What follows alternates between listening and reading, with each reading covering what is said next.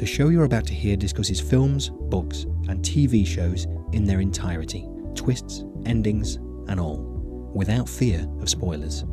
So if you don't want to know who dies, who done it, or how it all ends, we strongly advise you switch off now.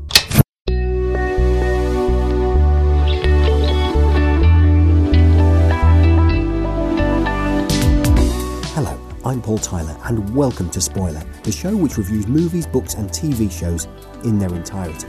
This week, we're watching the Oscar-winning 2014 satirical comedy drama, Birdman.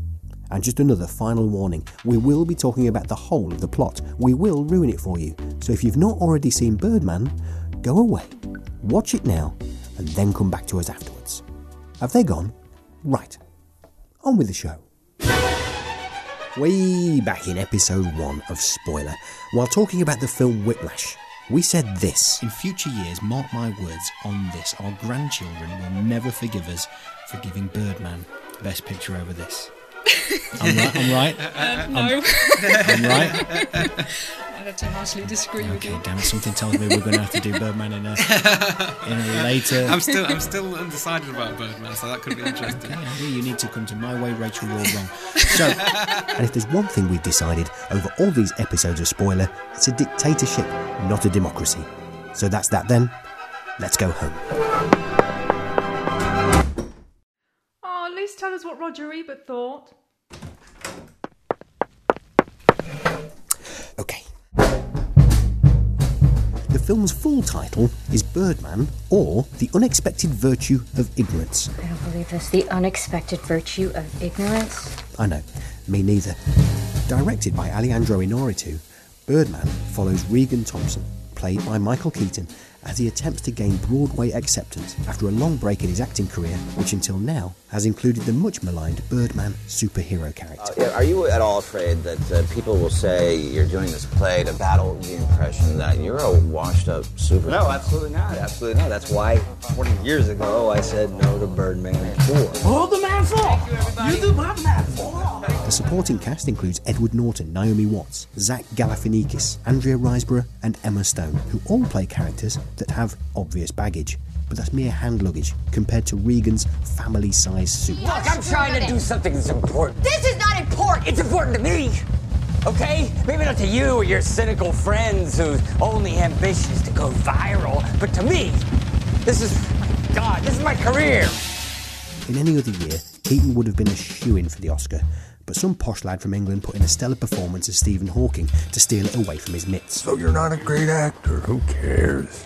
You're much more than that. Birdman was still the toast of that year's awards, winning Best Picture, Best Screenplay, Best Director, and quite significantly, Best Cinematography, as its continuous one-camera feel was one of the film's biggest talking points. Like most critics, Roger Ebert loved it, describing it as a ton of fun, a blast from start to finish. This is the kind of review that turns people into living legends. In fact, you have to dig quite deep. In fact, to the depths of Vanity Fair to find an alternative opinion. Richard Lawson thought it was deceptively simple, and quite bizarrely, he used the word boring. There's nothing in here about structure, nothing here about intention. It's just a bunch of crappy opinions backed up by even crappier comparisons. In the real world, beyond critics, it felt like Birdman was a film you either got or didn't. So, did the spoiler team get Birdman, or politely decline, insisting they were full?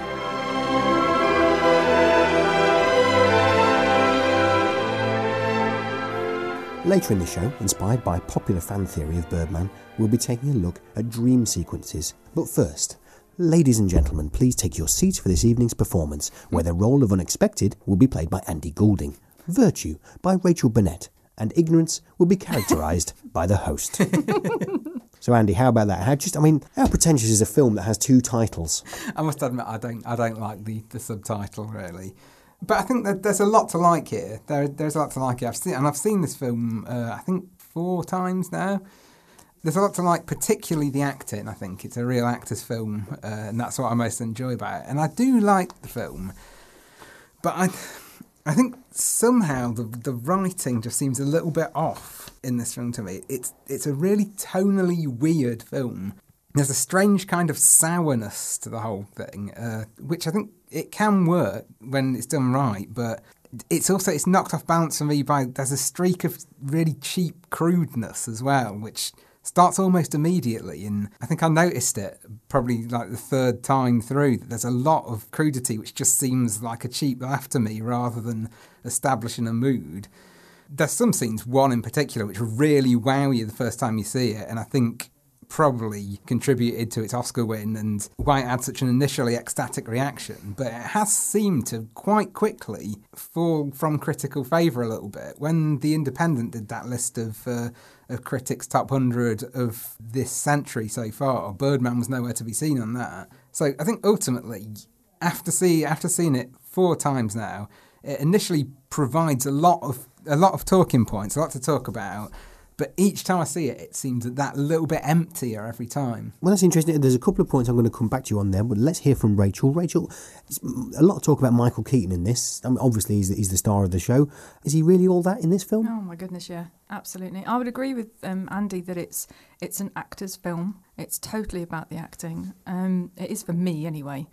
I just spend so long just going, wow, that I don't know if I pay enough attention to the rest of what's going on, if I'm honest. I'm so blown away, especially by Michael Keaton. But then I'm a huge, huge fan.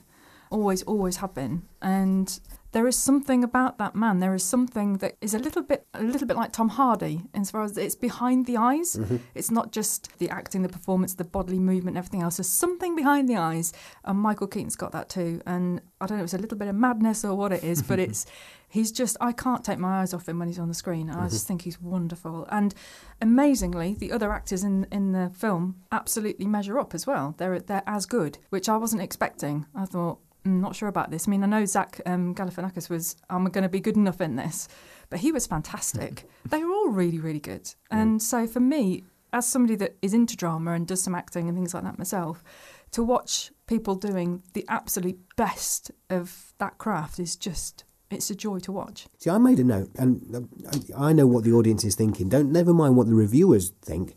What is the host's opinion? They always. I know people always on the internet. They always want to know. They're always saying, "Oh, please, let's hear more from the host about his opinion about what's going on." Now, I mean, when going back to episode 1 when we talked about it, and we talked about it in terms of Whiplash, because I'd said that Whiplash should have got the Oscar that year, and at the same sort of time, I watched Birdman. And I don't know why, but is it just me that's put those two films together, or is it just the fact they were going up against each other for an Oscar, or is it, I don't know, for some reason there's this connection in my brain between the two. I'd say it's the drums. Of course it's the drums. Yeah.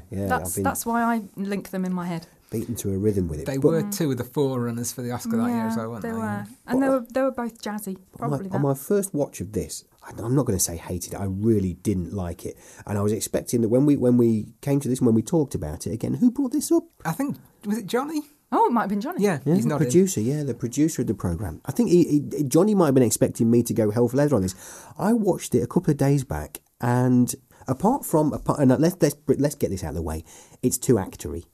I know what I mean by that. You know what I mean by that as well. Yeah, it's too actory.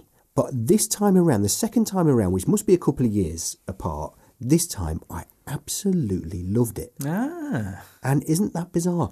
You're right about Keaton. There is that thing behind his eyes, and of course there's what I find delicious about this now are those comparisons to Batman. Having recently watched the original Batman back, which is awful. Don't go back. If you ever thought that was any good, keep that in your mind. Okay. Don't go back. I actually did watch it recently and I quite enjoyed it. But then no, you didn't. Then I watched Batman Returns and that was awful. I used to like that quite a lot, and I think there was a time when I thought Batman Returns was the better of the two, but watching it back now, I thought it was awful. And Tim Burton is so obsessed with his villains that I think Michael Keaton as Batman doesn't get much of a look in, particularly in the second film. He practically, the first hour, he's practically doing cameos between bits of the Penguin and Catwoman and Max Schreck. Which is a waste of Michael Keaton's time. Yeah, exactly. Waste. Well, I feel, because I totally agree, I think Michael Keaton's great and I've always liked him, but looking back over his career after watching this, I wonder why I was so taken with him, because for me, I feel like this is one of the first parts he's had that he could really get his teeth into since, like, Beetlejuice. Yeah, I think you're right. I think there's an element of Beetlejuice about this particular character. But hey, I mean, we'll get to some of the cinematography and things in a while, because obviously that's a talking point here. But I think we should talk while we're on the cast and talking about that. What about Emma Stone? What about Emma Stone? She's fantastic. I think she's the best performance in this. Actually, she pips Michael Keaton for me to the best performance. I think it's a film that has numerous examples of kind of power shifts between characters and a lot of emotionally volatile characters in it. And I think she taps into that more realistically than anyone. There's this brilliant moment where she's telling Regan off, and she's berating him, and in the middle of it, she sort of really briefly does this kind of half sympathetic smile when she's talking about some of his lesser character traits. And you're really feeling that she's tapped into the feelings rather than just thinking, how will this character be reacting? So most people would have just played that looking angry all the way through it. But you can see she gets these certain points and she hits on one of her father's weaknesses, and it almost brings out this kind of caring kind of side of her, because she doesn't want to be telling this, and she feels she feels emotional towards him because of this. And that comes out. I don't know if she thought, I'm going to do this, but it feels like it just came out naturally in the speech. And that moment was the first time I really thought, yeah, she's really nailed it. Yeah, she really lives it, doesn't she? Mm. And those eyes of hers, in La La Land, those eyes are used a lot, and there's so much expression in them. Yeah, that's the "you're not important" speech, I think, isn't it? Which really struck me. It was like, wow, she's just this tirade. But you're right, it wasn't this completely two-dimensional, I'm really angry with you. There was so much in there, so many different things of that confliction of, I'm really angry with you, but I love you because you're my dad, and I feel sorry for you, but I'm really angry with you. And she managed to get all of that through in, 2-minute speech? Yeah. I mean, the camera is it's very unforgiving. It's right in their faces all the time.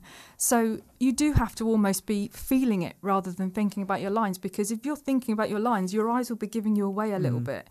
And that just didn't come through with her at all. It was all emotion. It was all completely real. I don't know if she's a method actor or what her way is, but if she's not, then she's just sensational. Yeah. And when we talk about characters, sometimes we like to look at other actors that were up for the role. Margot Robbie. Could you have imagined Margot Robbie playing that role? Absolutely not.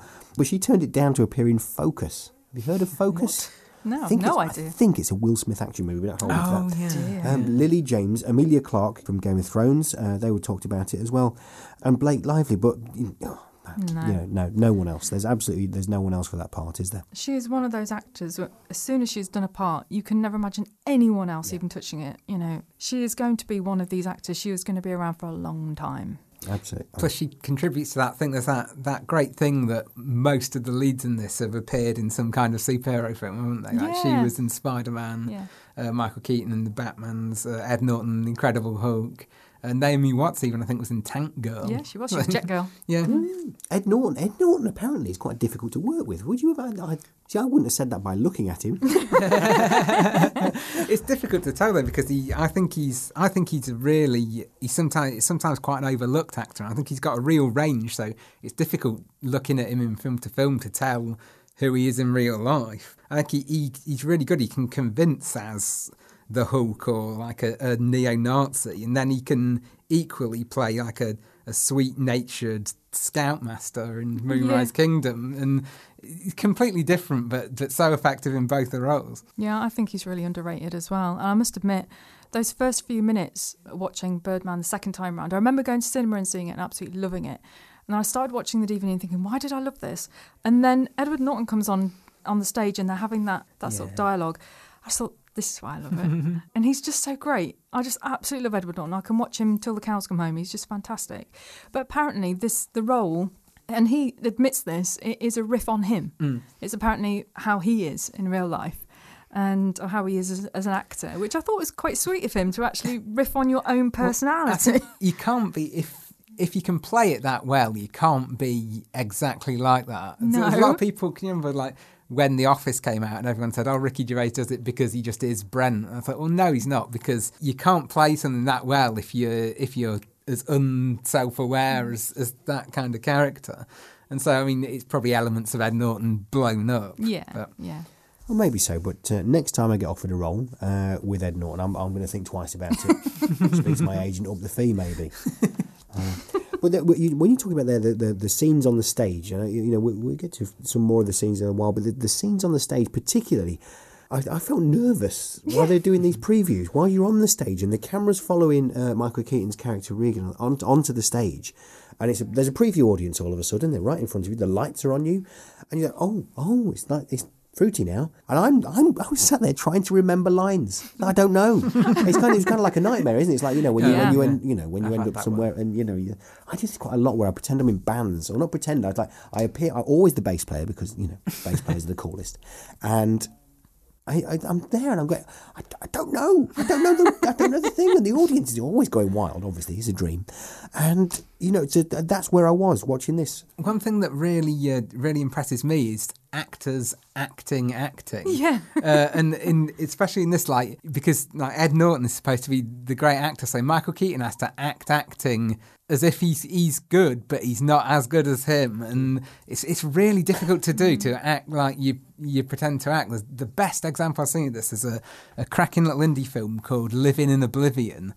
And Catherine Keener does a scene at the beginning of it where she's an actress who keeps doing a scene, and they do it over and over again, and something keeps going wrong. And she starts out quite well, and then she gets a little bit better. And then as they repeat it, she starts to lose it as she has to repeat this scene. And can you imagine trying to act the same scene as if your acting's changing each time you do it? It's really, really hard to do. It's incredibly impressive. I think actors they don't get the plaudits they deserve. I mean, they get Oscars, but but that's very few and far between. Bucket loads of money. Yeah, but that's very few and far between. They're the very top people. But acting is a really, really difficult thing to do. It's not just remembering all your lines and performing them correctly. You've got to be in the right places, and especially this film. I watched a documentary that was on my DVD. I had no idea that they had to rehearse it like a stage play, because it was in a theatre as well. Yeah. So not only were they having to remember minutes and minutes and minutes and minutes of lines, because there was going to be no chopping and changing. There was no sort of mistakes allowed to happen, because this poor cameraman with his little Steadicam was going to have to go around this corner, around that corner, around here, down these stairs, don't fall down, and make sure that you punctuate that and hit that mark, and make sure that when you go around that corner, make sure you're not going to be in the way when the camera spins around. So all these things are in your head, and you're trying to actually maintain your character, maintain your lines, watch where you're going, make sure you hit that mark at 2 minutes and 30 seconds. It's impressive. It's really impressive. Yeah. I mean, I read something up on it where at the end of someone's very long speech on the stage, and Emma Stone had to walk off. If she didn't walk off in time, which she didn't always, they had to redo the whole thing just because of the continuous take. But we'll get back to some of the more cinematography in just a little while. Now, later, Andy's going to be taking a look at the use of the "it was all a dream" twist in movies, and we'll be talking more about Birdman. That's all after this short break.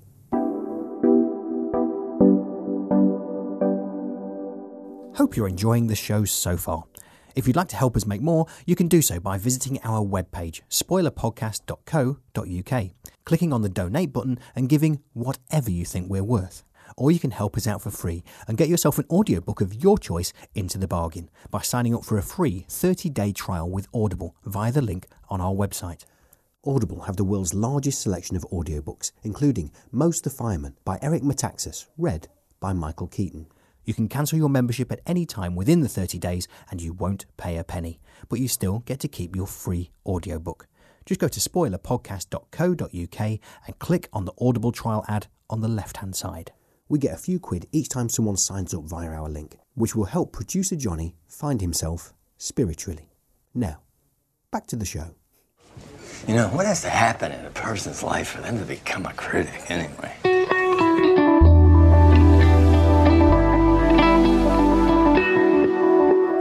So welcome back to Spoiler, where we're talking about Birdman.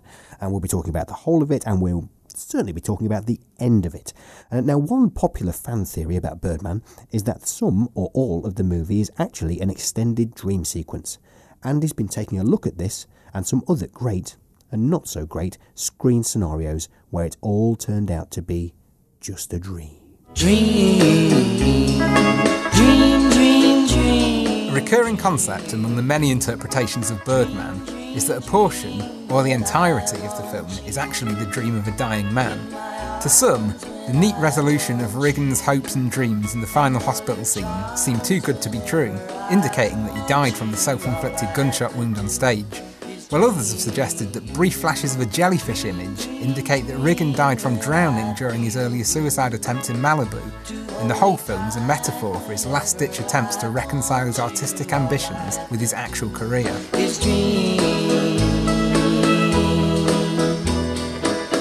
The "it was all a dream" trope is a risky gambit for writers, as if used improperly it feels particularly cheap and can leave an audience feeling cheated for having invested themselves emotionally in something which is revealed to have no substance whatsoever. Then again, if used openly rather than stored up as a climactic surprise, the incorporation of dreams can add fascinating new layers to a story. We've already seen how effective this can be in our previous episode on David Lynch's Mulholland Drive. His dream, dream, dream, dream, dream. Due to the mixed reactions dream sequences provoke, they're often deployed as brief moments of showy misdirection, rather than all-encompassing twists. It's a tactic commonly used in horror cinema, such as the infamous final moment of Brian De Palma's Carrie, in which a bloodied hand reaches out of a grave to grab a horrified mourner.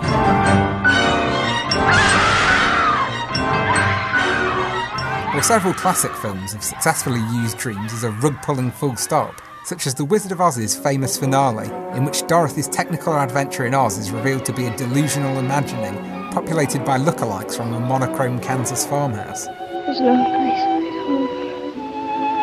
There's no... Wake up, honey. There's no place like home. In these contexts, the trick works, since it was clearly an intended element of the narrative from the moment of inception, and therefore fits neatly into the storyline that was always geared towards the revelation. It is series television that struggles most to make the "it was all a dream" approach work. It occasionally works as a one-off, a single episode revealed to have taken place inside the head of one character, but attempts to write off entire series, or large chunks of them as mere figments, is a riskier move, which often seems ludicrous and leaves dedicated fans feeling bewildered and betrayed.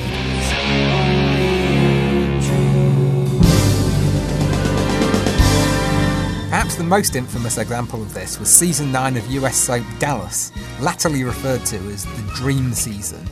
Not because it was the best season, but because the entire 31-episode run was subsequently annulled as the slumbered imaginings of Pamela Ewing. In a bizarre turn of events, Bobby Ewing, one of the owners of Ewing Oil Company, has been rushed to Dallas Memorial Hospital.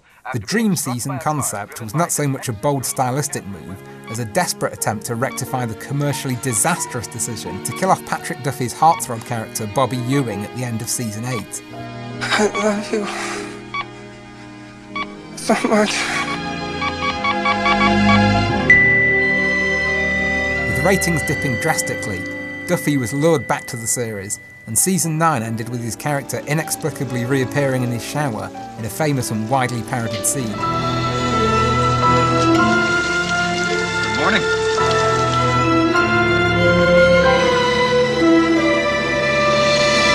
Viewers were encouraged not to question whether a dream could really be that long, detailed, and filled with subplots that didn't even directly involve the dreamer herself. As far as the Dallas crew were concerned, Season 9 never happened. What a waste of 31 hours.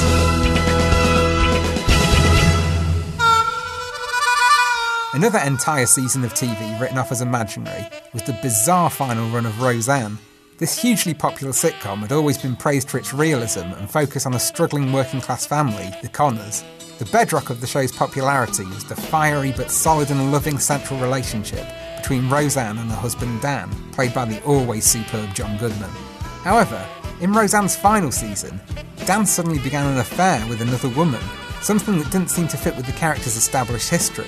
But if this was the most upsetting plotline of the season, it certainly wasn't the weirdest. Dan, I have something to tell you. But before I tell you, you have to promise me that you are not going to collapse or turn blue or anything like that. Scout's honor. Okay. We won the lottery! Abandoning its groundbreaking focus on real-life financial struggles, Roseanne Season 9 began with the Connors winning the lottery, broadening the range of possible plotlines considerably. The writers didn't hold back, layering on the strangeness with multiple location changes, big-name guest stars, and outlandish occurrences. In one episode, the notorious Rosambo, Roseanne even battles terrorists alongside Steven Seagal in order to save the family of Hillary Clinton. So, why the sudden change? One frequently floated theory is that Roseanne had incorporated elements of a proposed American remake of UK sitcom Absolutely Fabulous into her own show when she'd been unable to get the project commissioned. This theory is backed up by the fact that Jennifer Saunders and Joanna Lumley guest starred as their ab-fab characters Adina and Patsy in the episode Satan, Darling. I'm going to change your image for you. I'm going to change your image for you. I don't want my image to be changed. Oh, dear, with your image changed. Get this woman another drink. I'm going to make you the next heavy belly illy billy.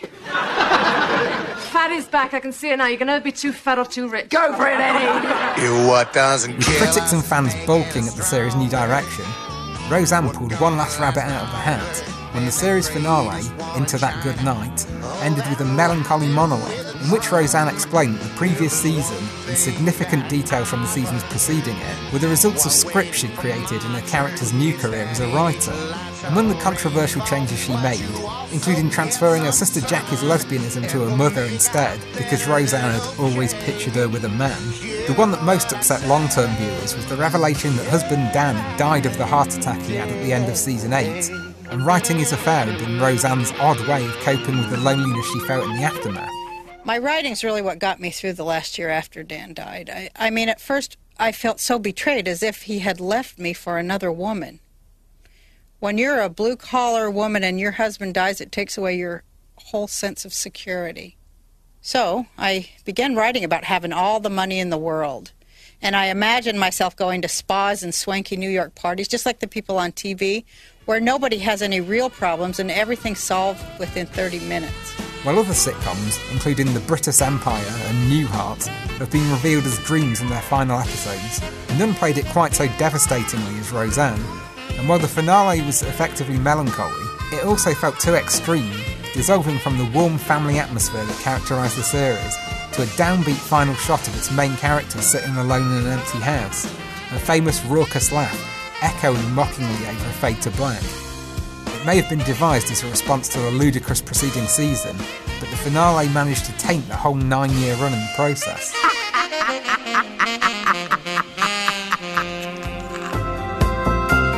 If some all-a-dream endings have cast a strange shadow over their parent series, one infamous series finale managed to change the way viewers looked at 90% of the viewing schedule.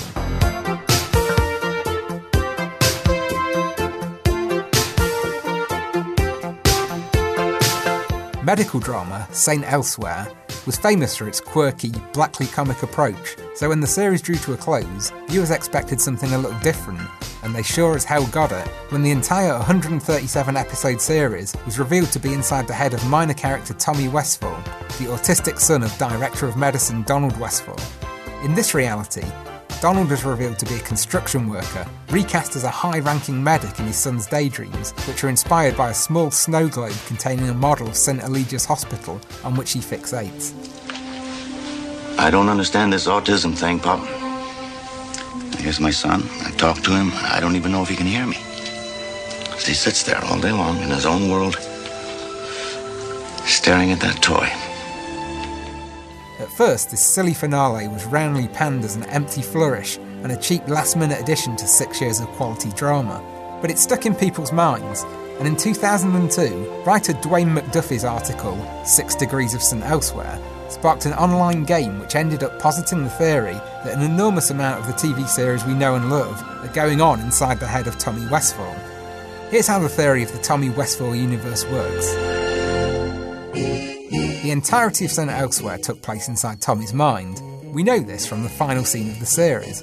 However, the character of hospital orderly Warren Coolidge was actually a carryover from a previous CBS show, The White Shadow, confirmed by the fact he was played by the same actor, and often referred to the former series in his St. Elsewhere dialogue.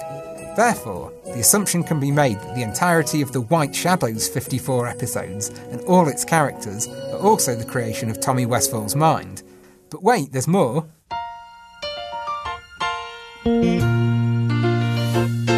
Crossover episodes were not an uncommon occurrence in 1980s television, and in one episode of St. Elsewhere, the doctors pay an after-work visit to Cheers, the Boston bar from the long-running sitcom, where they converse with the characters Carla, Norm and Cliff. Nice bar you have here. With me, any bar where people don't spit on the floor is nice. But thanks. My name is Carla. Hi, Donald. Jackie. Suddenly then, 270 episodes of Cheers also become the product of Tommy's overactive brain. But why stop there? Remember, Cheers had several spin-off shows, including the highly successful Frasier, chuck up another 264 half hours for Tommy.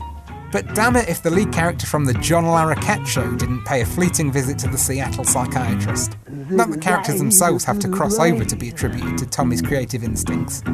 The John Larroquette show's central bus station was constructed by the fictional company Yo-Yo-Dine, who, as indicated by numerous dedication plaques and control panels, also manufactured parts of the Federation starships in Star Trek.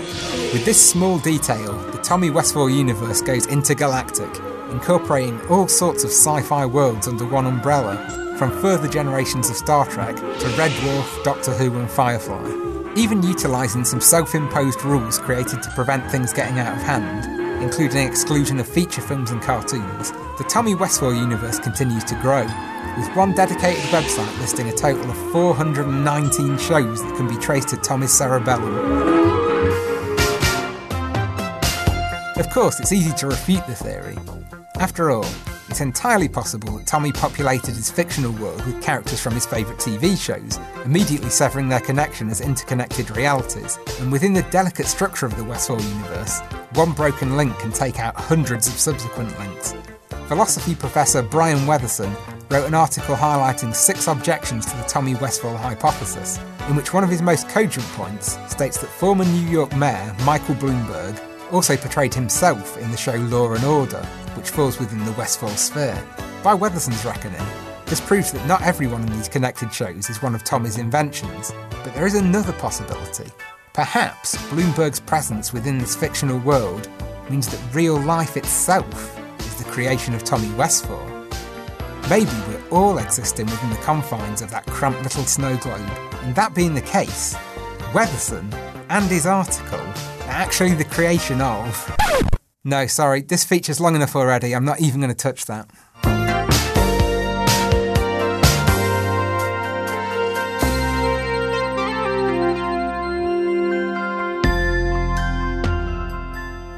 Thanks for that. And so dream sequences, I mean, you're right, when they work, and when they don't, they don't. But what I'm going to pick out of that is, thanks for the Roseanne reference. You know, when Roseanne was out, I was so in love with Darlene, a huge crush on Darlene. And also, I taped the intro, you know that saxophone sequence? Yeah.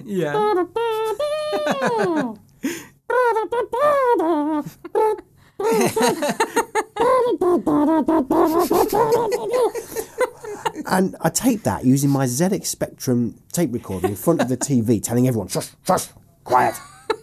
Anyway, but yeah, thanks for those memories. They're talking about bringing it back, aren't they? With the way they ended it, I don't know how they're going to do that. With the same people? Or? Yeah, same cast. I can't. Do you know, it's the first I've heard of that, and I don't know how I feel about it. No, I'm not keen on that. No, me neither. Some things should just stay where they are. Yeah. I tell you what, here's what they should do. They should make a pilot. Let us review it for spoiler. And we'll tell them if it's read or not. Yeah, totally. Okay. Yeah. Just after we've done our Cheers special. Right, so we are talking about Birdman, believe it or not, aren't we? Yeah, blimey. There's not enough to talk about with Birdman, is there? What we need is a huge Roseanne sidetrack on the... Oh, man alive, honestly, someone sack this host. Right, okay, so Lindsay Duncan, discuss. She's just perfect, isn't she, in this role as the theatre critic?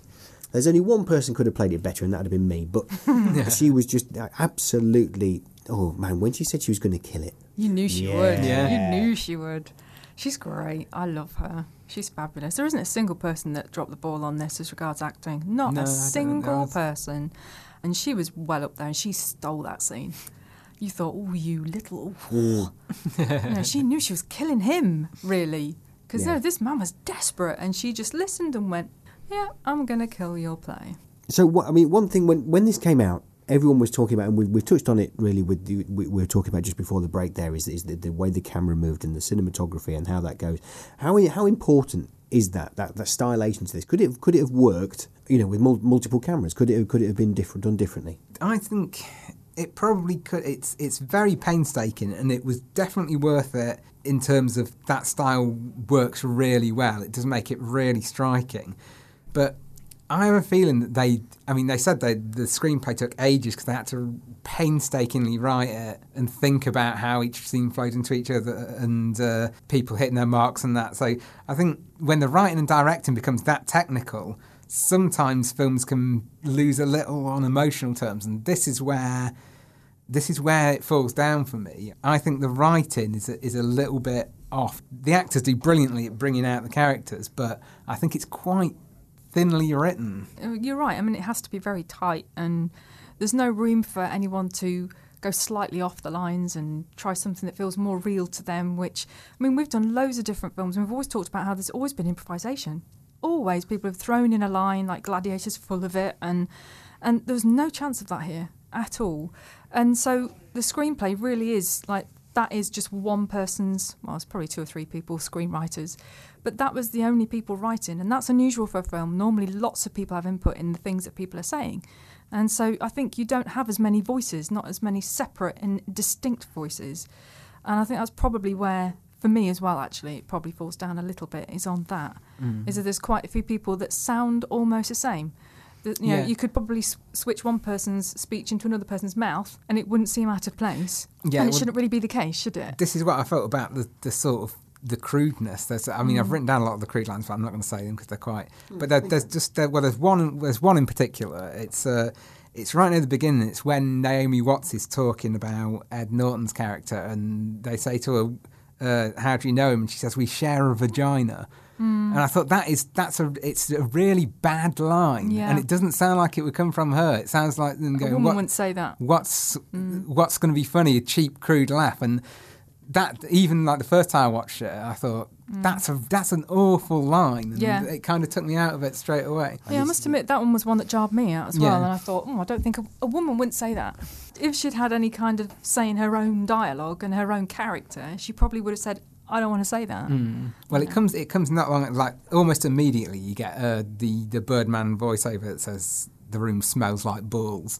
And it's I mean, the first time I watched it, I laughed at that and thought it was quite funny, but now, like, when I watch it now, that immediately sets the tone for me, and there's a lot of bits like that in it, and I'm not against a bit of crudity and a cheap laugh, but here it seems really off. It doesn't quite work with it, I don't think. So my case of it being too actory, right? I don't actually genuinely think actors are like that.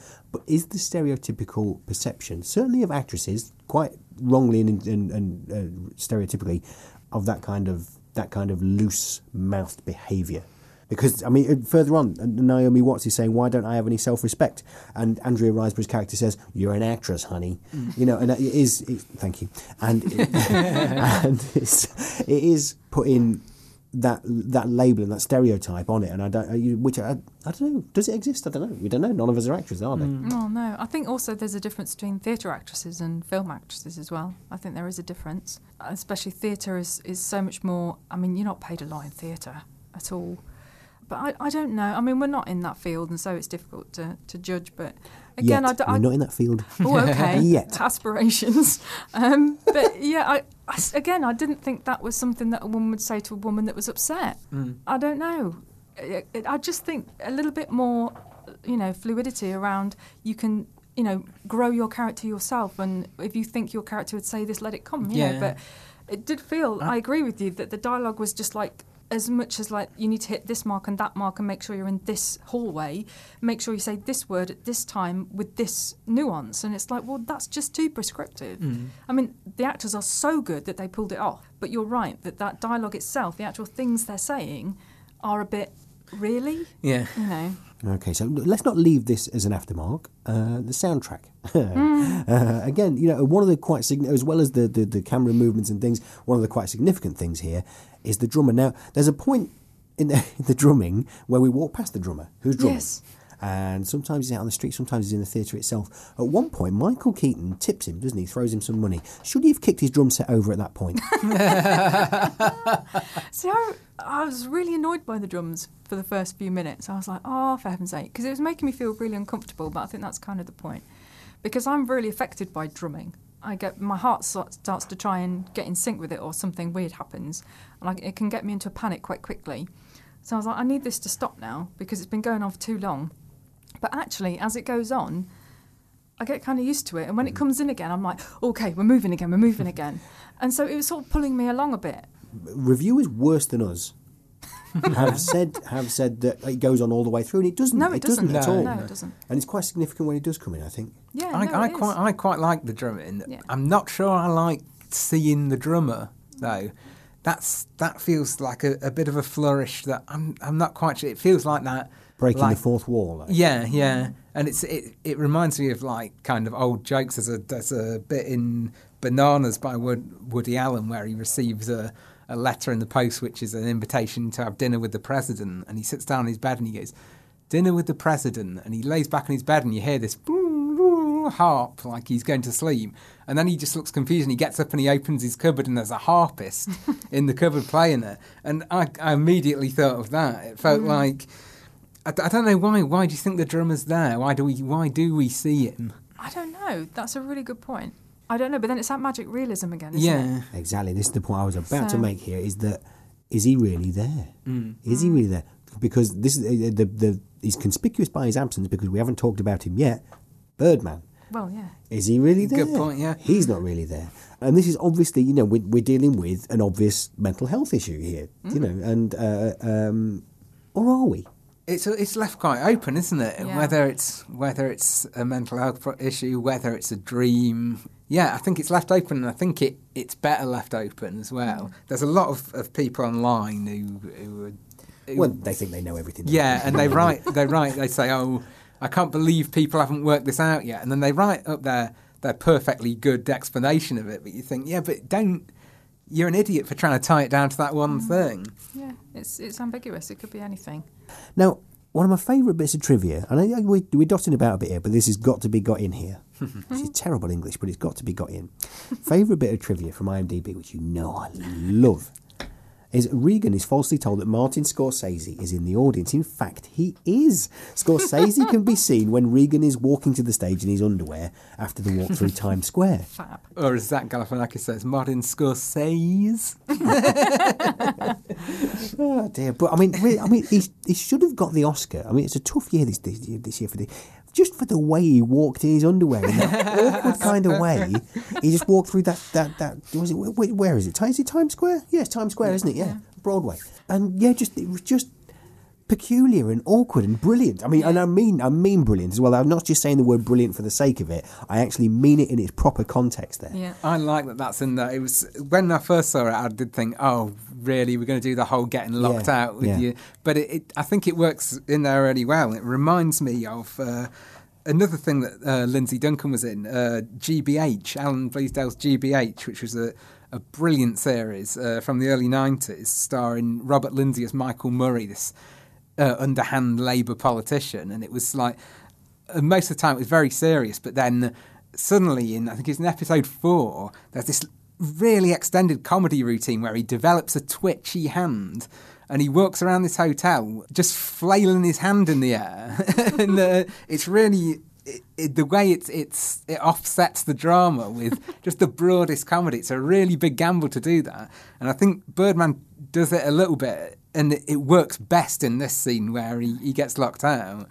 And then that feeds into then those themes of internet fame versus stage and screen fame really well. And I love that little scene of Emma Stone and Michael Keaton talking about it. And that's one of the scenes where the emotion does come out for me, and I feel that connection more than in most of the rest of the film. But he's been upstaged by Baldrick, because I listened to the Richard Herring Leicester Square Theatre podcast, Rahulestapa, and Tony Robinson told him a story that happened right here in Lincoln, that while they were doing the Who Dares Wins tour, Tony Robinson got locked outside the back door, the stage door, completely naked. He was, the idea was he was going to go on stage naked, but obviously just show a little bit of whatever. Anyway, he had to run right around the theatre, into what is now a Wetherspoons, but right through the theatre, the entrance, then right through the audience, up onto the stage, which of course, I mean, it made it hilarious and funny, but completely naked. I mean, you know, if you've got any interest in hearing about Tony Robinson on that, was brilliant. Go back, listen to his stories. I haven't got his autobiography yet, but you really must. Anyway, who's taken us off subject again? Now, when the Birdman appears in the street, there are explosions. I'd missed explosions. It totally changes, doesn't it? And all of a sudden there's that big bird creature, that pterodactyl dragony thing. And it is used brilliantly, that, because there is such a contrast in it. It is really, really good. So, as is the point of spoiler, let's spoil the ending. And let's go from the point where he's got the gun on stage. At that point there, did you think he was going to shoot himself and that would be it? And at that point, I thought, actually, and I don't know, this sounds crude, but a bit of brains over the first few rows might have been, I don't know what this says about me. while I'm saying this, I was saying this out loud. And I'm thinking, I thought that. No, that sounded good in your head, Paul. But yeah, I thought that was going to be the ending when I saw it. But then it sort of carried on. It hit his nose. Yes. Leading to the brilliant line. He's got a new nose. If he doesn't like that one, we'll get him a new one. I thought that was really clever, that it totally led up to, that's it, he's going to kill himself, and that'll be the end of the film. Mm-hmm. And then, you know, then he's in hospital and you think, we probably just just missed his brain a bit or something, and he's just shot his nose off, and it's just, he can't, bless him. He can't even kill himself. I know. And, did you like that they wrong-footed you? Actually, did they wrong-foot you? And if yes, so, they did. Like it? Yes, they did wrong-foot me. I'm trying to remember, because obviously it's the second time I watched it. Uh-huh. But yes, they did wrong-foot me. I didn't expect him to have shot his nose off.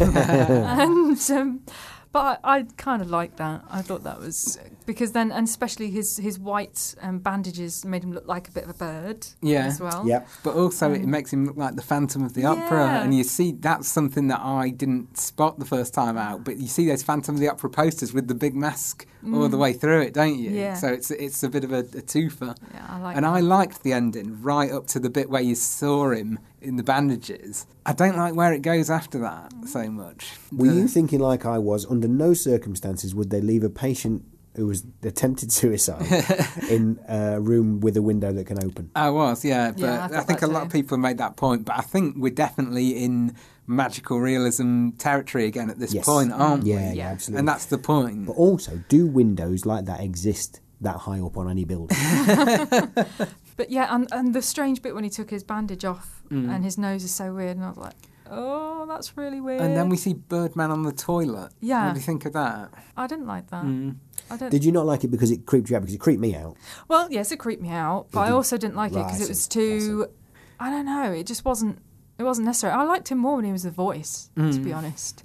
I liked him appearing when he's on the street. That was kind of okay, because it got bigger and it's this big epic thing, but I think, it's not somebody who sits on the loo. That's not right. So I think it's supposed to bring him down to that level again, isn't it? And I wasn't keen. Yeah, I really like how the magical realism is used in that earlier scene, and I think that big scene probably played a big part in winning the Best Picture Oscar. But then this hospital scene at the end, I don't really like.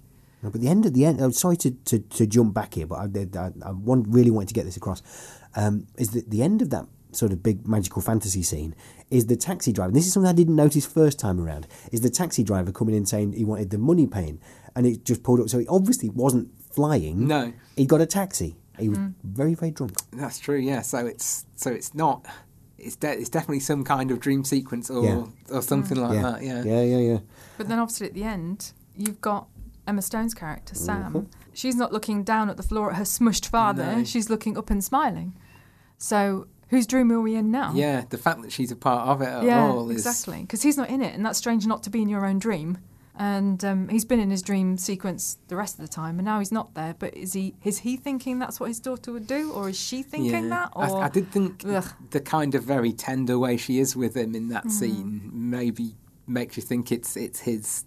fantasy a little bit. It does seem like they could get to that stage, but not yet. No, it was a bit sort of wishful thinking, wasn't it? This sort of stroking her hair, and that was really lovely. It was really tender, But yeah. I'm going to say I don't know what happened there. I'm going to stick to it. I think that's... nor do I. I think we're not meant to, are we? No, exactly. But why do I not like it this time? How would you liked it to have ended? I really don't know, because I don't think I would have liked the brains on the audience ending either.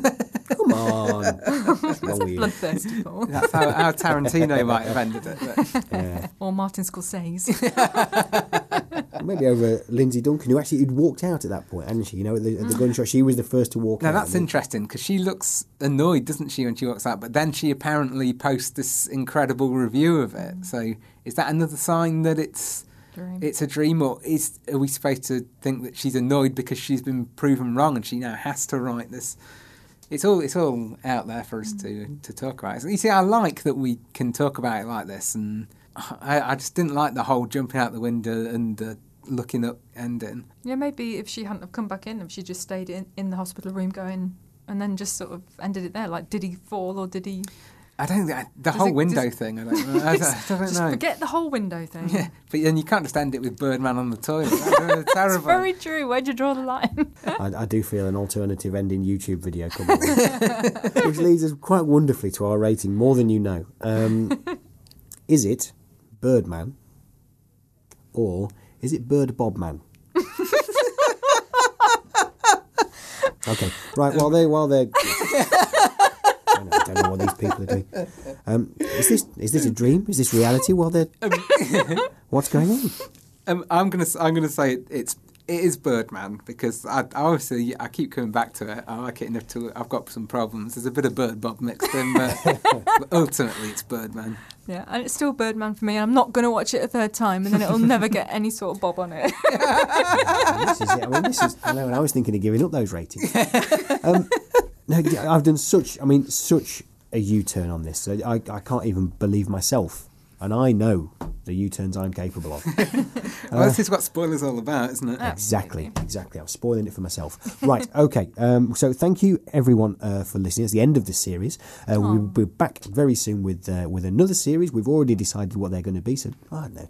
I mean, do send some suggestions in at the email address that you'll find at the end of the programme. Which if you know us at all, means that I don't think you should do, but the rest of the team think you should. Thank you to Johnny, brilliant production over the series as well. I mean, this is why we are the British Podcast Award nominated spoiler, very proudly so as well. Thank you, Rachael. Thank you, Andy, and we'll leave you with the dreamlike Andy Goulding. I sometimes wonder if I am a terribly absurd man, to gaze out office windows and imagine I'm a Birdman, with hawk-like grace and sturdy wings to carry me away from all the heavy pressures of the average working day. While buried under paperwork, I'm often moved to ponder if there's responsibility out in the wild blue yonder, and if I would be happier aloft on feathered wings, casting off the shackles of materialistic things. Perhaps you can't escape the world by soaring to great heights, as freedom comes with feathers, so, I'm sure, do parasites. And in this underrated world, there's too much that I cherish, to languish in unburdened flight until the day I perish. Our fleeting time on earth is surely something we should treasure. It's just a shame that time is such a volatile measure. The sand of time's velocity is relative to pleasure. It trickles through our working hours and cascades through our leisure.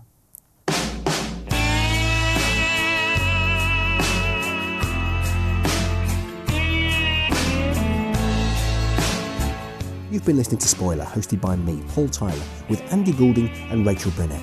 Our theme music was composed by Ron Butcher.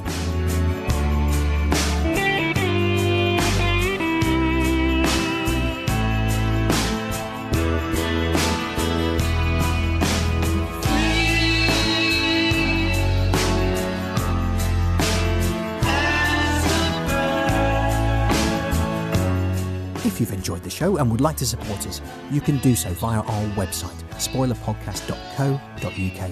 Click on the donate button and give us whatever you think we're worth. You can also sign up for a free 30-day trial with Audible and get yourself a free audiobook by going to spoilerpodcast.co.uk and clicking on the Audible trial banner on the left-hand side. Or you can help us by simply telling your friends about us, sharing links to our show, or writing a nice review on iTunes. Whatever happened to the life that we once knew? Can we really live without each other? If you'd like to get in touch with us, you can email hello@spoilerpodcast.co.uk. Find us on Twitter or Facebook, or go to our website, spoilerpodcast.co.uk. Spoiler is produced by Johnny Hoare and is a Joe Schmo production. The show was recorded at the studios of Siren FM in the heart of the beautiful cathedral city of Lincoln. This place is horrible. Smells like balls.